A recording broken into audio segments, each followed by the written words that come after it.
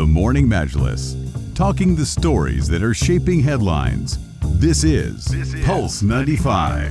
Hello and welcome back onto the Morning Majlis, and now we're going to be talking about the celebrations over in the United States of America.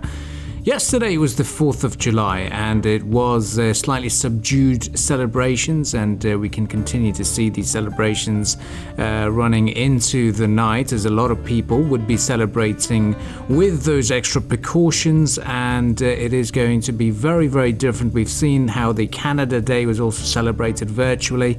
We're expecting similar scenes in the United States, and what we've heard is from the United Arab Emirates. President His Highness Sheikh Khalifa bin Zayed Al Nahyan sent a message of congratulations to President Donald Trump of the United States of America on the occasion of the country's Independence Day. Similar cables were sent by His Highness Sheikh Mohammed bin Rashid Al Maktoum, Vice President and Prime Minister of the UAE and ruler of Dubai, as well as His Highness Sheikh Mohammed bin Zayed Al Nahyan, the Crown Prince of Abu Dhabi and Deputy Supreme Commander of the UAE Armed Forces.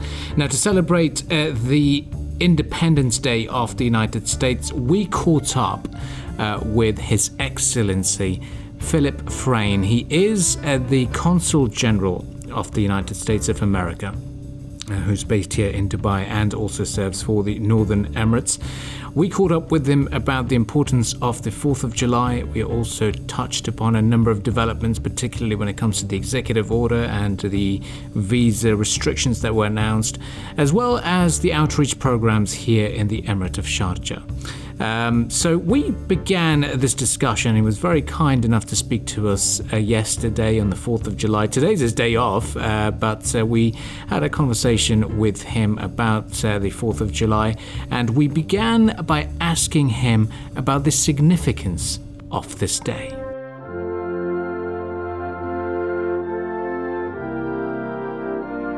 Well, thank you very much, Abdul Karim, for inviting me on your program. And I want to say hello to all your listeners in Sharjah and throughout the UAE. The 4th of July is our national day. It's our national holiday. And we have been celebrating it now for 244 years. It is the day that the people in the colonies declared their independence from Great Britain to form their own country. Now, of course, we fought a war against Great Britain after that. But that's the day we consider the founding of the United States, July 4th, 1776. Well, in terms of, it's going to be a very different celebration this year, because we do understand in the diplomatic community, you invite the other ambassadors, you invite your business partners and local government officials as well, but it's going to be very different this time around. So what's in store with these celebrations? Well, you're right, Abdul Karim. This year, the celebrations are much more subdued than in previous years, obviously because of the COVID-19 pandemic. We normally invite not just other diplomats and other businessmen, but people in the media, such as yourself. And we have a big party. This year, we're mostly doing our celebrating via the web, just as we're doing this interview. Mm-hmm. And in the United States, people are celebrating not by going out in large crowds to watch the fireworks, but frequently watching them at home or having their own fireworks celebrations. The sale of small-scale fireworks has gone up in the United States because a lot of families will be setting them off in their backyards with small groups because the large crowds obviously are not very safe these days. So it'll be a more subdued celebration, but people will still be celebrating with their normal barbecues and getting family together to watch their own backyard fireworks. That certainly sounds very exciting. But in terms of the importance of this day, we believe on the 5th of July, it will be a day off for the consulates as well, which and with current technology, never off anyway. But in terms of what this day means for Americans and for the diplomatic community such as yours and the mission, talk to us about the significance of the 4th of July. Well, it's an important day, obviously. It's the day that we put out our Declaration of Independence. And one of the things the Declaration says is that we believe that all men are created equal. And this is a concept, of course, that takes on special relevance now during the Black Lives Matter movement that we see in the United States. And it also talks about the pursuit of life, liberty, and the pursuit of happiness.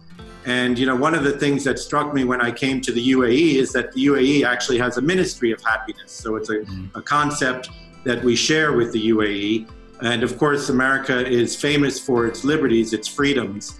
So these are not, it's not just a day where we get off from work, but it's a day in which we celebrate the founding ideals of the United States.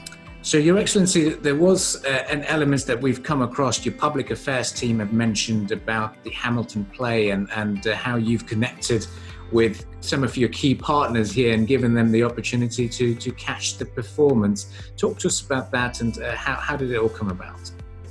Well, as your listeners may know, Abdul Karim, the Broadway musical Hamilton has been the biggest hit Broadway show of the past 4 or 5 years. It's been a tremendous success, and it celebrates the life of Alexander Hamilton, one of our founding fathers, kind of a self-made man. He was not an aristocrat or anything, but through dint of hard work in his brains, he became the Treasury Secretary. And so this play is about his life. Well, Disney has just made a movie out of this play.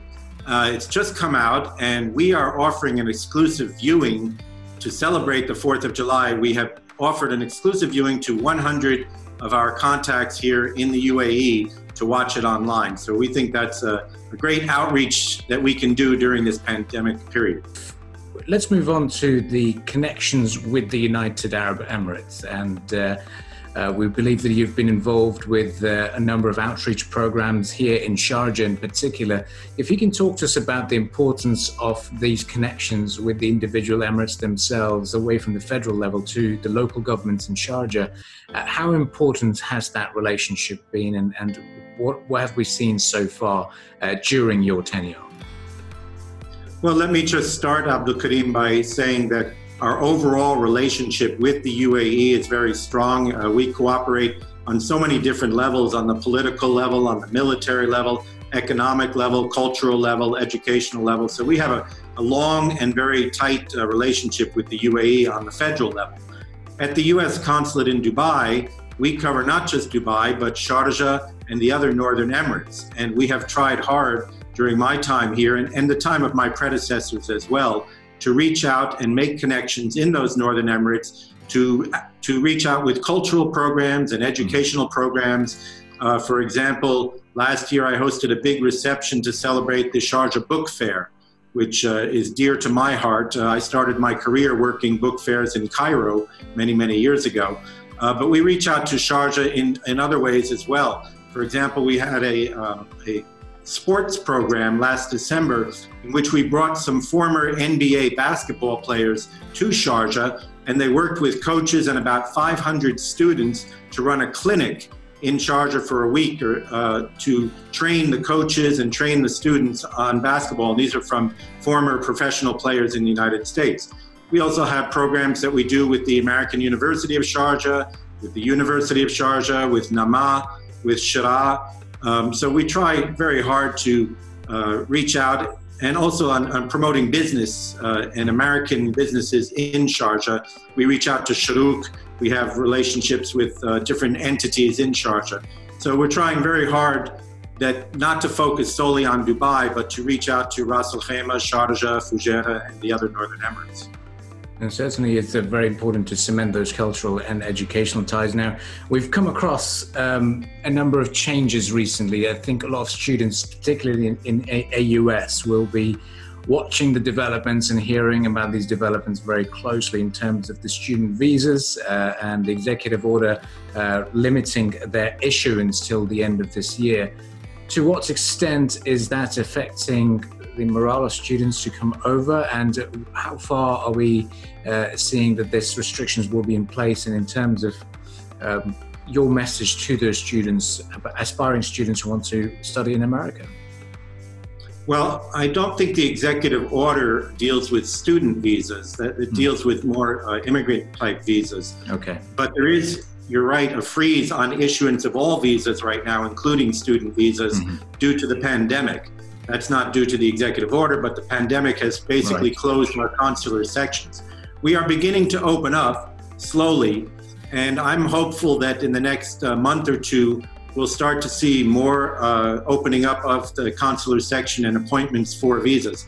I can't promise that we'll be starting to issue student visas right away, and I feel terrible for all the students who are admitted to American universities who may not get the visa in time for the fall semester. I'm sure that many American universities are making provisions for students who are admitted to study online until they are able to get the visa. But we need to get this pandemic under control before we open up fully and start issuing those student visas again. Now, if I were to ask you about the economic developments and the future relations that you see in terms of rooms for developing and enhancing them further, because we've recently heard about the economic policy dialogue that was conducted. Despite the pandemic situation, we're still connected. So talk to us about where can we see this this relationship developing further, and what more could we expect from the US consulate in terms of improving those business ties and developing this further? Well, one of the things that I'd like to focus on during my remaining time here is expanding the business relationship during Expo 2020.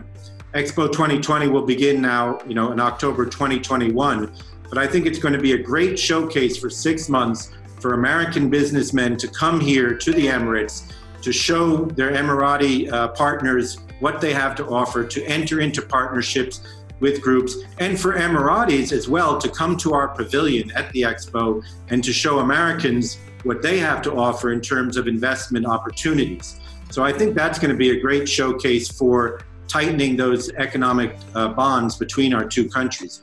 The other thing I'd like to develop is a little more emphasis on getting the small and medium-sized American businesses to invest in the UAE. Right now, we have a lot of large American companies here. We have Google, Microsoft, Apple, Pepsi-Cola, all the big names. But there are thousands and thousands of medium and small-sized American businesses which should be investing and partnering with Sharjah-based and UAE-based businesses as well. Well, it's something to look forward to as well, and it's a great initiative of developing those SME with the investment opportunities here in the Emirates of Sharjah as well. But lastly, as we are celebrating the 4th of July, I have to ask you this, and a lot of people would also be quite intrigued. What's on the menu today when it comes to American food and celebrating the 4th of July, and how does it all unfold? Well, a lot of people, as I previously mentioned, do their barbecues, and they barbecue steaks and they barbecue chicken, and corn on the cob is very big. We're a big corn producer. We love to eat corn on the cob. Of course, hamburgers and hot dogs and Coca-Cola and Pepsi-Cola and as well. But it'll be a day for barbecues throughout the United States. Well, certainly something to look forward to. Thank you very much for joining us, and it has been a pleasure, and a happy 4th of July. Thank you very much. It's been a pleasure to participate in your program. Well, that was His Excellency Philip Frayne, the US Consul General, giving us a little bit of an insight into the diplomatic work the consulate and the mission gets involved with, and bridging those ties with all of the Emirates. Well, stay tuned to the Morning Majlis. You can catch this discussion on our podcast page on SoundCloud and Apple Podcasts, and all you have to do is search for the Morning Majlis, and that's where you can find it. Subscribe and share away.